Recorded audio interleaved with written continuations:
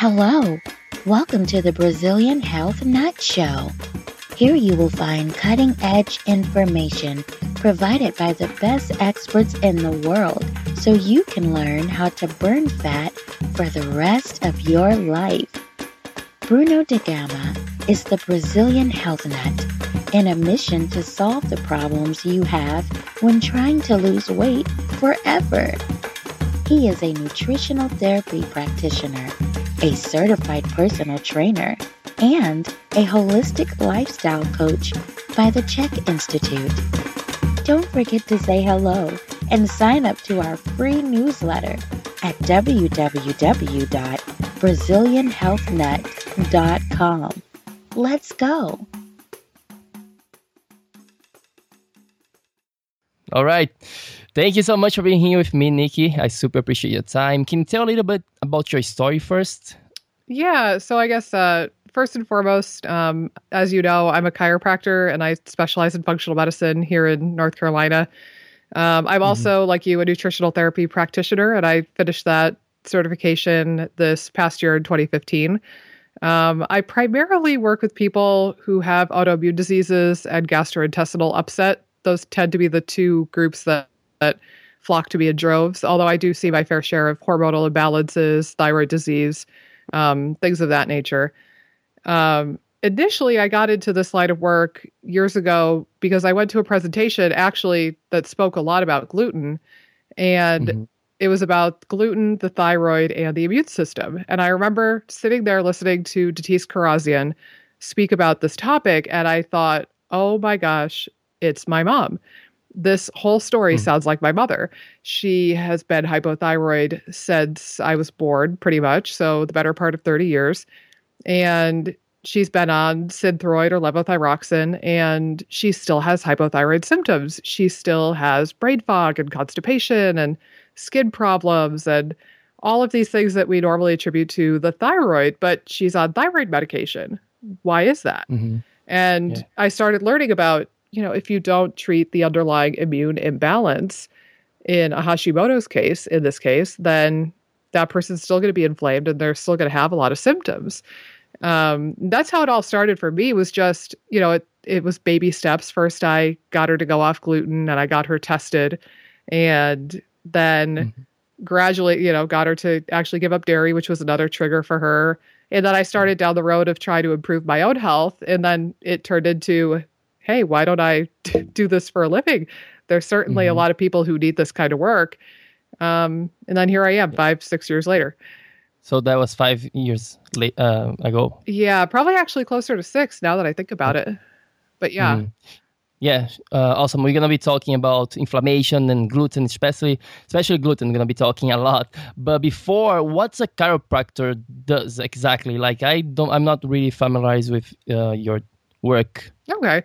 So I guess the chiropractic side of what I do, that's initially how I got into just holistic medicine in general.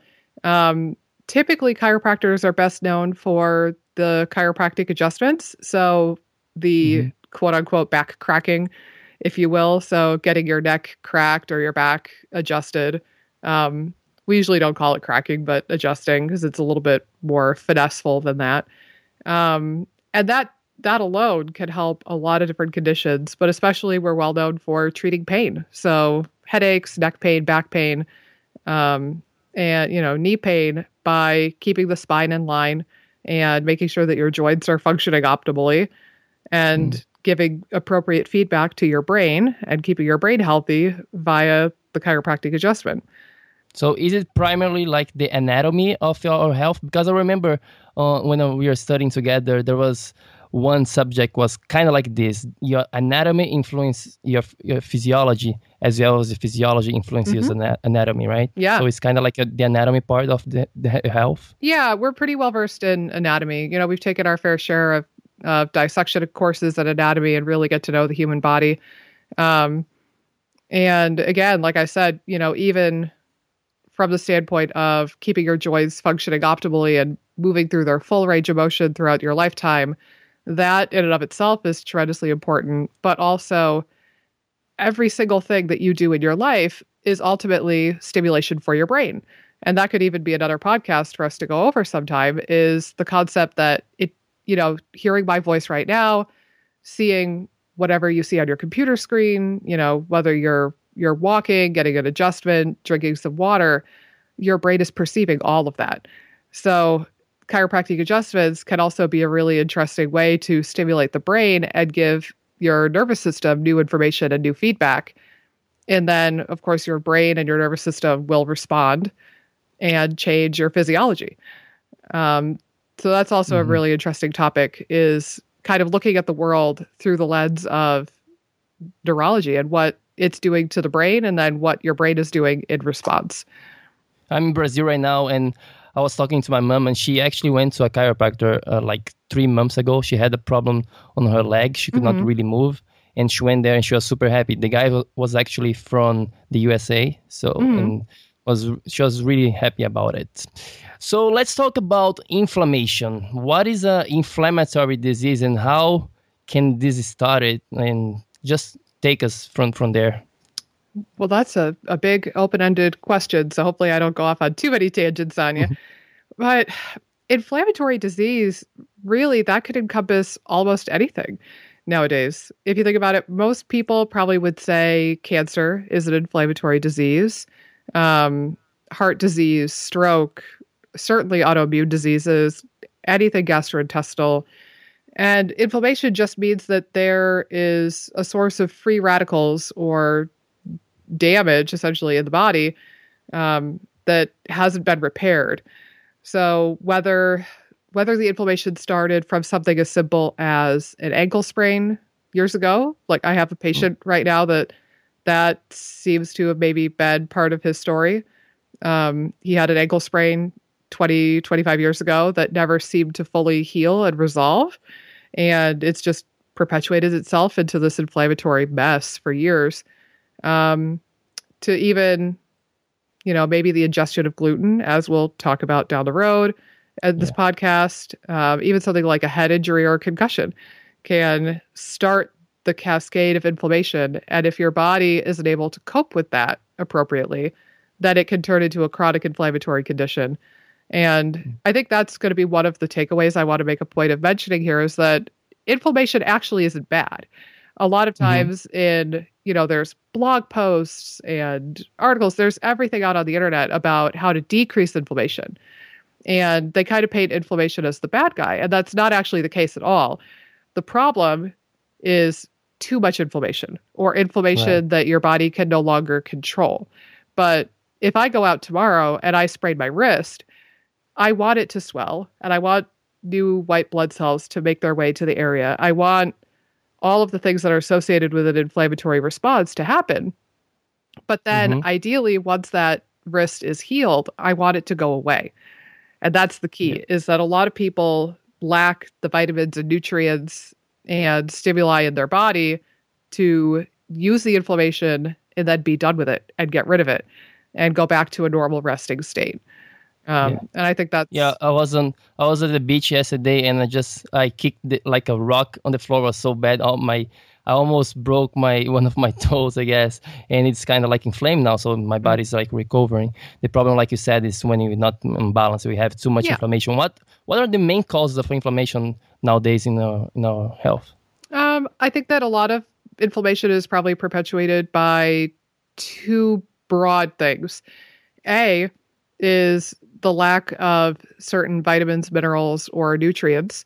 So a big one that's talked about these days is the ratio of omega-3s and omega-6s in the blood. If you don't have enough anti-inflammatory omega-3s to resolve that inflammation, then you're just going to get stuck in what we would call a wind-up, an inflammatory loop that just feeds back on itself and keeps going and going, like the Energizer Bunny. So something like omega-3s and omega-6s, or a deficiency in, say, vitamin D or a B vitamin, really any nutrient deficiency could do it. And I think the other thing too, and it might be a little bit less so in Brazil for you, is we are just bombarded by all kinds of inflammatory crap in the world. We have never been exposed to so much pollution, and chemical cleaners and flame retardants in furniture. At least here in the United States, we have flame retardants in our furniture. You walk into a mall and you're sprayed by 500 Macy's representatives wanting to give you perfume. And, there's just so many chemicals that we're bombarded with these days, not to mention Roundup, glyphosate. Brazil is pretty much the same, to be honest with you. I was doing some research for unfortunately, for the Brazilian market here, and we are actually the place where we mostly consume Roundup, like chemical, like in spray in our vegetables, especially in fruits. It's really, really not good. So it's crazy. It's really crazy. I think everywhere it's pretty much getting the American culture kind of thing on the bad side, right? So people, like they're listening right now, and especially for weight loss. So can be inflammation one of the causes of obesity? Oh, absolutely. Yeah. In several different ways, but I always joke with my patients that if inflammation is involved or the immune system is involved, all hats are off, because it impacts every tissue in the body, right down from, your brain to your bones. Everything is susceptible to inflammation. Oftentimes, chronic inflammation will throw off hormones, and hormones oftentimes are intimately linked with weight gain and obesity. So your body might try to compensate for the inflammation by elevating, say, cortisol, and that'll cause you to gain weight. Exactly. Or insulin. Insulin is a big one with weight gain. Even estrogen, testosterone, the sex hormones are really intimately linked with metabolism. So, I think oftentimes what happens is that your body tries to cope with the inflammation the best that it can. And one of the ways it does so is messing with your hormones and reacting. So that's one big driving force. The other thing is that if you can't detoxify something out of your system and your liver becomes compromised and sluggish, and you're storing these toxins, let's say Roundup, or let's say some of the, flame retardants that we're exposed to, if you can't get rid of it, your body has to do something with it. You can't just let that stuff float around in your bloodstream all day long because it's toxic. So one of the favorite places that we store dangerous toxins is in adipose tissue, in your fat. Right. So if you're constantly laying down all of these toxins in your fat, there's a theory that, how normally when people start to lose weight, they'll lose like 5 or 10 pounds with no problem, and then they start to hit a plateau somewhere along the line. One of the theories for that plateau is that you're releasing too many fat-soluble toxins from storage in your adipose. And your body kind of puts the kibosh on that and says, whoa, we don't have the systems in place to handle all this junk. We need to keep it in the fat where it's not going to hurt us anymore. So that plateau is theorized to be a protective mechanism because we can't deal with the toxins being released from the fat. So that's why one of the things I do with people who are trying to lose weight oftentimes is supporting their liver detoxification systems and their GI tract so that they can hopefully bind and excrete and eliminate these toxins out of their adipose tissue once they're freed back up into the bloodstream. Yeah. I love it. That's why I'm so excited to bring people like you, Nick, here, because one of my missions with this podcast is really to put an end on the conception of weight loss being just exercising more, eating less. Because I know there is so many factors. It's kind of like a puzzle, There is sleep and stress and inflammation, like you just talking. There is so many things that can be causing your weight gain. And gluten. So let's get into the conversation about gluten. There is a lot of talk about gluten nowadays, especially in the media, gluten-free this and all the kind of jazz, right? Can you first define what is gluten? Gluten is the protein that's found in wheat, barley, and rye, namely. It's really important in the baking world. So in things like flour, because it's the glue that holds baked products together and makes them really spongy and squishy. Unfortunately, it's a pretty large protein and tends to be allergenic in a lot of people. So there's more and more research being done on this. And it seems like every other day on Facebook or Twitter, there's an article that says, yes, gluten sensitivity is real, or no, it's not. So I know there's a lot of confusion out there about what is gluten sensitivity? Does it really exist? And how does that compare to celiac disease? Now, celiac disease or gluten enteropathy was the first poster child of gluten sensitivity. So in celiac disease, you have a couple of factors that come together. There is a gene type or two rather, that make you more susceptible to celiac disease. They're called HLA DQ2 and DQ8. About 90% of people with celiac disease have one of those HLA genotypes, but about 30 or 40% of the Caucasian population at large has those genotypes. So it's not a very good marker for celiac disease in and of itself, because you're going to get a lot of false negatives, or rather false positives.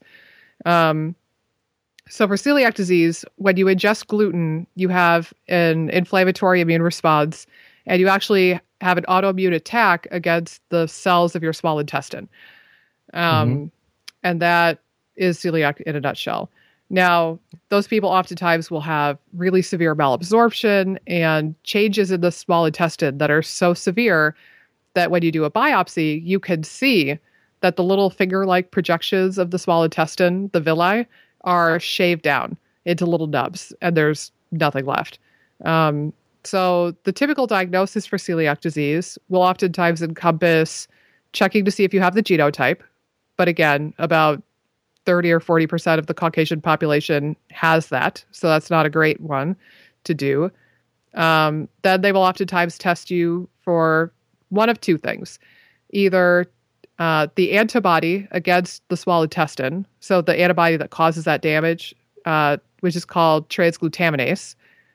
And the other marker that they'll test the blood for is the IgA antigen to alpha-gliadin. Now, I guess we'll get to that a little bit later, but the issue is that misses a lot of people. Even a lot of celiacs don't get caught by that conventional testing. So the ultimate way that a lot of celiacs get diagnosed is they will get a biopsy of the small intestines. Again, so my question is, can we trust those tests, or should we go through like an elimination diet is still the gold standard? Yes and no. So for celiacs, if you have a true case of celiac disease, so an autoimmune response to your intestines, then I think those tests are decent. They're not great. There's a lot of celiacs who still get missed, and they end up getting run through the Mayo Clinic and bigger, more famous hospitals to get an appropriate diagnosis. But for celiac disease, that's pretty good. The problem is that more and more research is saying now that celiacs only make up a small fraction of people who are sensitive to gluten. So if you're getting tested for gluten and your doctor is really only testing you for celiac disease, then there's a pretty high likelihood that you're going to get missed. I normally, in my office, I do two things. Either I have people embark on an elimination diet, or we do testing. There is actually laboratory testing to look for gluten sensitivity now.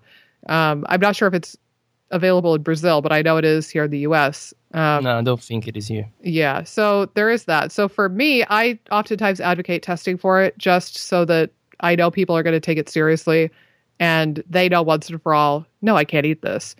Elimination diets are still considered the gold standard, though, and that's the best way to find out. Now, I'll give you a caveat on that, though, is they are good, but there's a trick to doing them correctly. So normally for an elimination diet, let's say we take 5 foods. So the top 5 I tend to see are gluten, dairy, soy, corn, and eggs. Tend to be the top 5 that people have a reaction to. So let's say we did an elimination and we eliminated all 5 of those. Normally, I coach people and tell them that you really need to cut things out for the better part of 4 or 5 months to really 4 or 5 months? Wow. Yeah, to really let your digestive system heal and your villi grow back and your immune system chill out to a point where you're going to see much of a difference. I've talked to a lot of people, in the general public who have said, oh, I tried going gluten-free once and it didn't work. And when I ask them how long, they'll say, oh, a week or 2. Yeah. And, your gut just doesn't heal that fast. Certainly not without the addition of some supplements to encourage it to heal. If you are doing things like L-glutamine and bone broth and probiotics and other things, then maybe you have a fighting chance of getting it to heal quicker. But otherwise, you're going to need the better part of a couple of months probably if you're doing it with diet alone. So interesting to hear that, because there are some professionals that I respect that they say like around 30 days it's enough to kind of like bring it back, those foods like you just said, corn, dairy, and gluten, for example. No, I personally don't think so. Because ultimately, the way that you're going to feel a difference and you're going to truly test the food is you have to let your body heal enough to get back to a baseline of what your gut should be doing normally. And then you need to make it mad and inflame it again. So if your gut is already inflamed still from the previous attack, then you might not see as much of a difference or not as profound of a difference. Hey guys, what's up? Bruno Gama here, Brazilian Health Nut, and let's take a little break from the show because I would like to offer you something. If you go to my website, www.brazilianhealthnut.com, and click on the page Burn Fat Forever, you can go ahead and claim your free consultation with me right now, okay? Or you can just send me an email at brazilianhealthnut@gmail.com. So you can start to lose weight and feel healthier right now, okay? So go ahead and claim your free consultation with me. And remember that spots are limited, okay? Now let's get back to the show. What about gluten sensitivity then? What's the main difference in the symptoms? Like how can people differentiate those things? And that's the tricky part, really, Bruno, is that there's a lot of flavors. So, for example, I pretty much tell all of my autoimmune patients that if you have an autoimmune disease, no ifs, ands, or buts, you have to cut out gluten because gluten causes a leaky gut, which we can get to a little bit later. And that is going to perpetuate the autoimmune disease. So, for example, if you have rheumatoid arthritis, then a symptom of your gluten intolerance could be the joint pain of your rheumatoid arthritis. If you have psoriasis, it could be your psoriasis flaring back up. And the list goes on and on. In some severe cases where you have neurological manifestations, it could be something like a severe bout of vertigo or tremors or migraines. So it really depends on the person and their body and where their weakest link is in their chain. If the weakest link in your chain, so to speak, is your gut, then you're going to get diarrhea. Got you.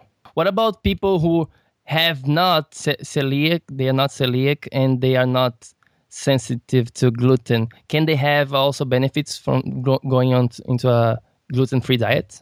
I think so. And now this is going to depend a little bit also. So in Brazil, it's probably similar to our situation here in the US from the sounds of it. And I think that avoiding gluten or going gluten-free is probably a good idea for just about everybody.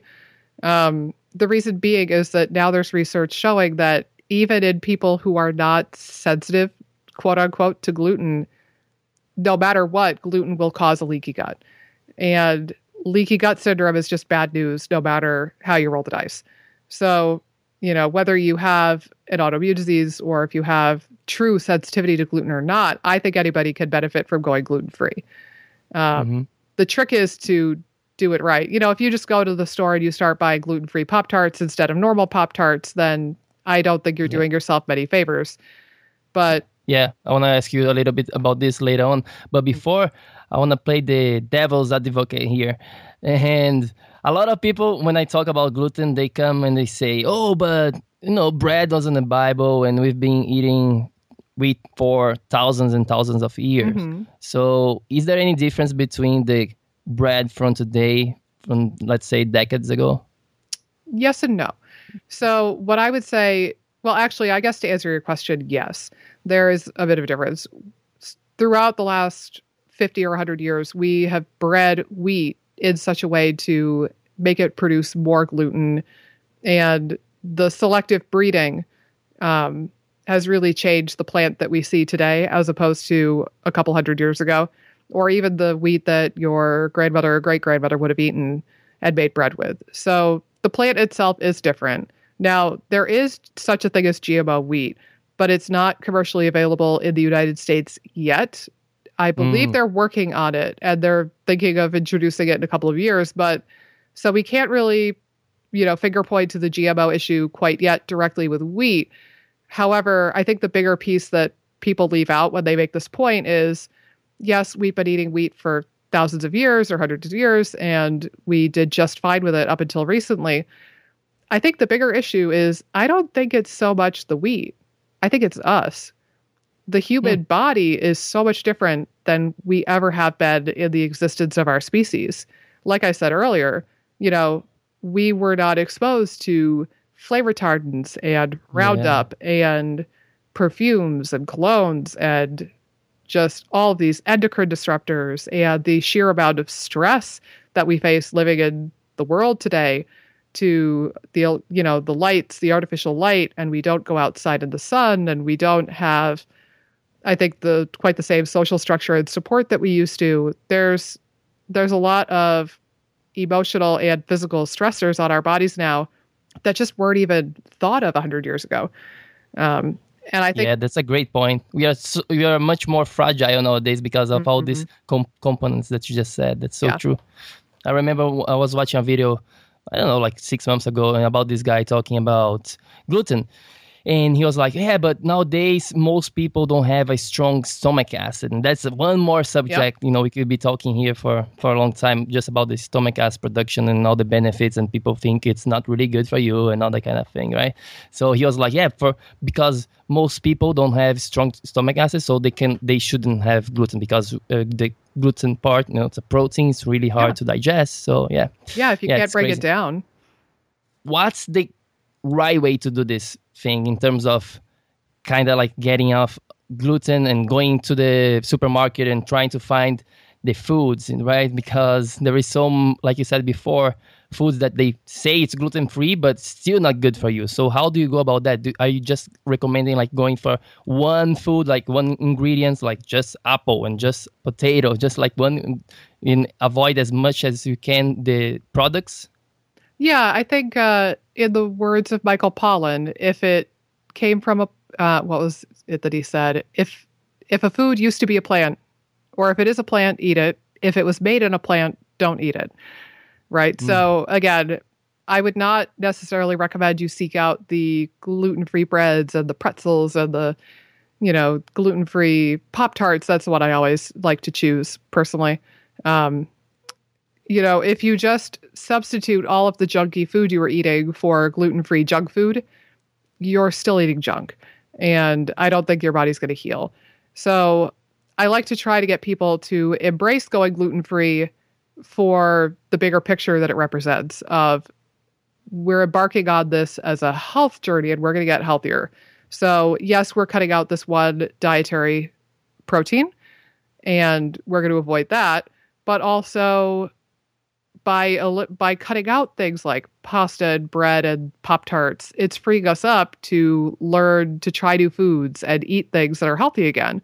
So, like you said, like potatoes, apples, just meat, things that we would have eaten 100, 150 years ago is a good rule of thumb. Another option, I actually just did a little video yesterday about this, because when I started on my journey, it was hard for me to give up bread, because bread is something that I always, my whole life eating, and it was like a gradual process. And eventually it became habit and I didn't eat bread, but I still like the flavor and the texture of bread. So what I do nowadays, I make my own bread. I just do it with different ingredients. So yesterday I was eating some bread that I made myself with some coconut flour, almond flour, eggs, and butter and flax seeds. So those kinds of ingredients, and it's kind of like the same flavor almost, to be honest with you. It's not really a big of a difference, especially once you get into real foods. So that's another thing I recommend to people. You can still have your bread, just make your own, or change the ingredients, make with real food. Yeah, and I think another point too is that if you're making these treats at home, you're much more likely to eat far less of them. If you go out and buy a couple packs of Oreos at the store, then you could just chow down on them from now till doomsday and eat 30 of them a day, and it doesn't matter because you just go to the store and you buy more. But if you had to put your blood, sweat, and tears into making, I don't even know, like a bread, like a loaf of bread from scratch, and it takes hours out of your life to produce that product, you're probably not going to eat 5 servings in one shot. You're probably going to have one slice of bread, you're going to enjoy it, and then savor it and save some for the next day. So I think that making things yourself really changes your eating habits just out of sheer relevance that you don't want to keep making it over and over again and spend that kind of time making it. Besides the ingredients being awesome for me, like the one that I did, there is this connection that you just said, with our food that we kind of like lost on the last decades. There is, people don't cook anymore, unfortunately. No. I was talking to somebody right before you, and one of the questions we really talk like deep was about cooking and how important it is for us to cook and prepare our food if you want to get healthier and lose weight and all that kind of things, right? Yeah, it's crazy. And you mentioned before about leaky gut. So let's talk about this subject. It's really important, I think, for people to kind of have like a understanding of what it is. Yeah, leaky gut is huge. And luckily, it's becoming more and more prevalent. There's more and more people talking about it on the internet and otherwise, but mainstream medicine hasn't quite caught on yet. Leaky gut is exactly what it sounds like. So normally the gut lining should be a very tightly regulated system. It lets some things pass through and get to the bloodstream. So vitamins, minerals, glucose, amino acids, good stuff that you want to get in. And it keeps out other things. So bacteria, parasites, allergenic large proteins like casein or gluten, the endotoxins, the things that the bacteria in our gut make. So it should be this very selective system of this gets to go in, this does not.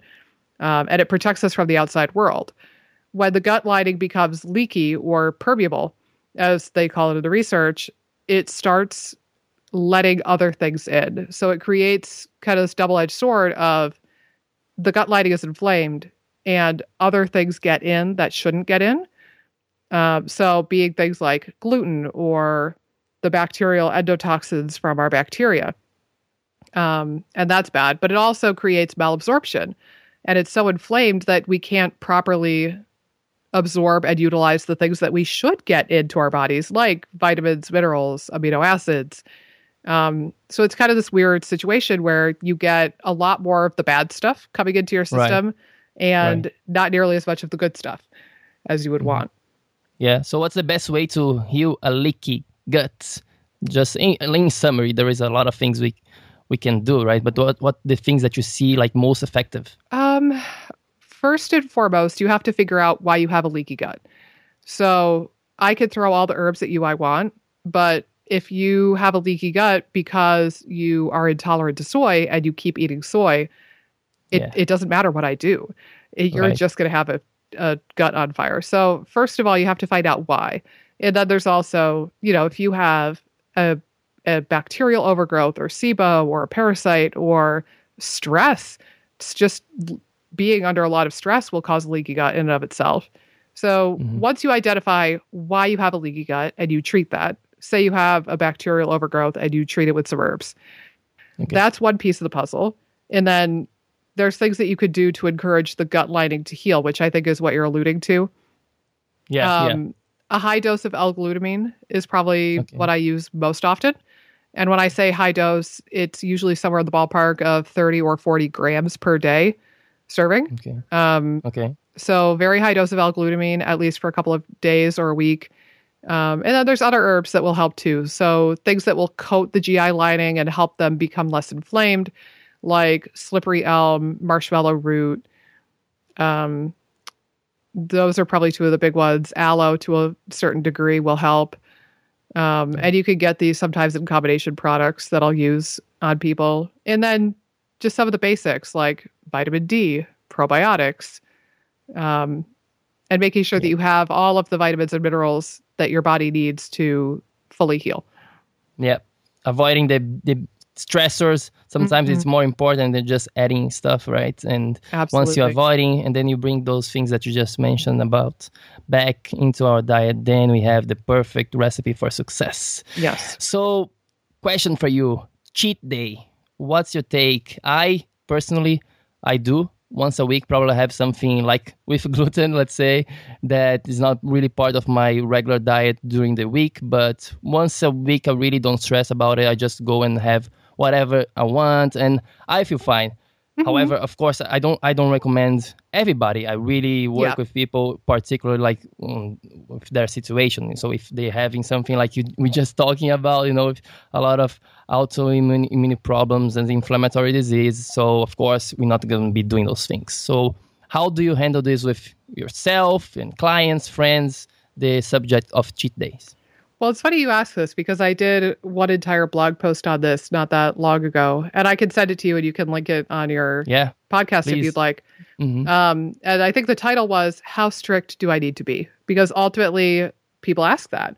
They want to know, when can I cheat? When can I give myself a little bit of sanity? And I think it comes down to a couple of things. A, your health. So where are you at?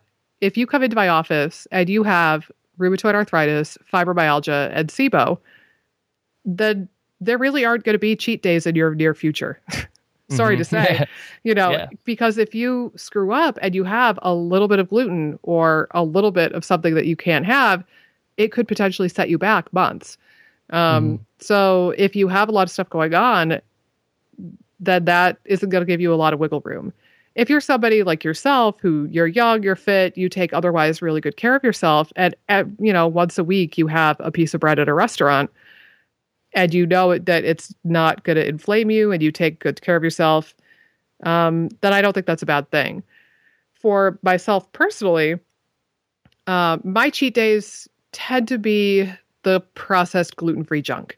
So, for example, last weekend, my mom was gearing up to go to DC, and we were just kind of having a night around the house and hanging out with Jess, with my daughter. And we happened to see something on TV where they were making a brownie. And she goes, I really want a brownie now. So we keep a couple, of the boxed gluten-free brownies or gluten-free cookie mixes in the pantry for a rainy day. So, we made a boxed gluten-free brownie. Could I tell you all the ingredients in that? No. No, I'm sure it was some amalgamation of rice flour and potato starch and tapioca starch. And it wasn't by any stretch of the imagination healthy. But for me personally, avoiding gluten has to be taken really seriously because I did have some of the markers for celiac disease, and I also have some other autoimmune stuff and gut problems that I keep in check by not eating gluten. And I know the consequences if I do. So again, it makes sense. It really just depends on the person. Yeah, you got to know yourself, and you have to listen to your body and know your goals. That's what I always say. Do what works for you. That's the most important thing, I believe. So is there anything else that you'd like to cover related to anything really, like gluten or inflammatory disease? It's fine, but anything else you think it's fine to share here with people who are trying to lose weight and get healthier on a holistic way? Yeah, so I guess I'll circle back around to elimination diets one more time and tell you a little bit of my story personally doing an elimination diet.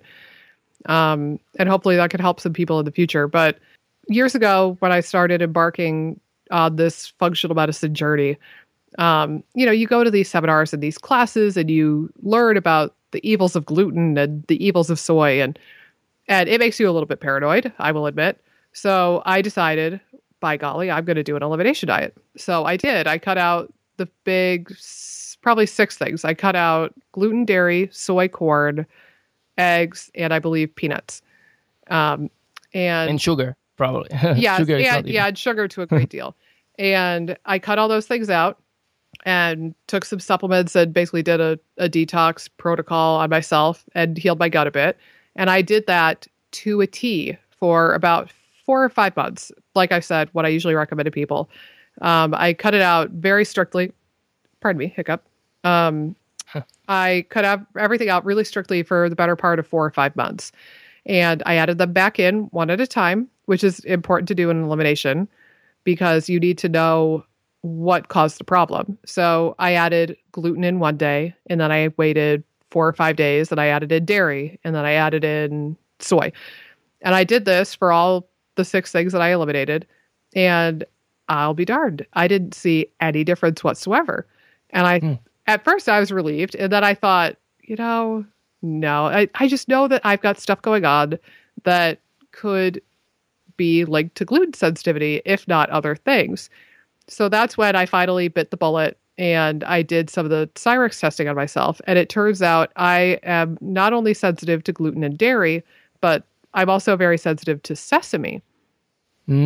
So the problem is I am a recovered vegetarian. I was a vegetarian for about 12 years. And during that time frame, I got hooked on sesame in the form of hummus and tahini paste. So when I did my elimination diet, I was still eating a lot of hummus, store-bought, which has tahini paste in it.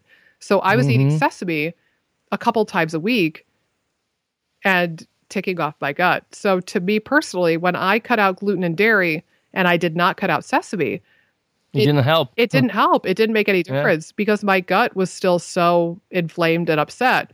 So after I got the testing done, I redid the elimination. I cut out gluten, dairy, and sesame, healed my gut again. And now I'll tell you, I see a really profound difference. But sometimes the downside with the elimination diet is that it won't work if you don't cut out everything. So for example, people who say they tried to go gluten-free, well, maybe you were sensitive to soy. Maybe you're sensitive to dairy. Maybe corn. If you just go gluten-free, I don't think it's a very good shot that you have at really figuring out if you're truly gluten sensitive. I think at minimum, you need to embark on something closer to the paleo diet and eliminate soy and other potentially problematic grains. But then there are cases like me where even if I did paleo, that wouldn't have helped me because I could still eat sesame on paleo. So I joke with people, what would have worked ultimately had I done it is if I had ever done autoimmune paleo, which I don't think this was even a thing back in the day, but had I done autoimmune paleo, that eliminates nuts and seeds. And that would have cut out the sesame and made the difference to me. But I also don't need to go to that extreme. I don't need to cut out all nightshades and all nuts and all seeds. I just need to eliminate that one. That one thing. Yeah. Yeah, that's cool. I'm going to have to bring an expert onto the elimination diet just to talk about this, about the whole show. Yeah. Can you have sesame seeds nowadays or no? It's forever long. I haven't tried it a couple of years because the few times that I tried in the last probably 6 years or so, it was not pretty. I actually, I probably would take my chances and eat gluten before I ever touched a sesame seed again. It was even... What did you feel it? When? Or no, I mean, no. Like, how do you feel it once you had like this couple of years ago? You said it's kind of like an allergy reaction almost. Well, what's fascinating is that I react differently to the 3 different foods that I'm sensitive to. Gluten, and I have accidentally had them all before. So gluten, I pretty quickly got gastrointestinal distress and bloating. I got restless leg syndrome, which I hadn't had in a while. Prior to that, I got restless leg syndrome that night, and then I got a headache that lasted for the better part of a week, and gastrointestinal bloating and distress for the better part of a week. And interestingly, my chronic low back pain that I had had for 5 years came back again for about a week until I healed my gut again and really hit it hard with some of my supplements and eating right again. The back pain that I'd had for years and years came roaring back, but that's only with gluten. With dairy, when I accidentally got exposed to some dairy at a restaurant, I was doubled over in pain from gastrointestinal cramping and bloating. But otherwise, no real symptoms. I think I got a little bit stuffy.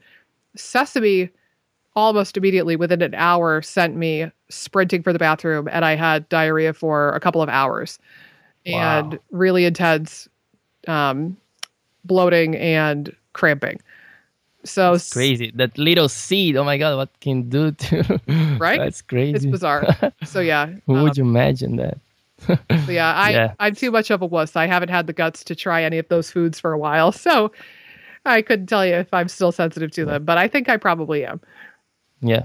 I'm so grateful for having found all this good information early on my life, because, like I never had any problems like that. I didn't develop because I started this when I was young, and I also have some good genes here too, to be honest with you. Anyway, so last question for you is, people are super motivated now after listening to this interview, but if you have to have just one action step, like one tip to implement right now, what would that be? Eat more real food.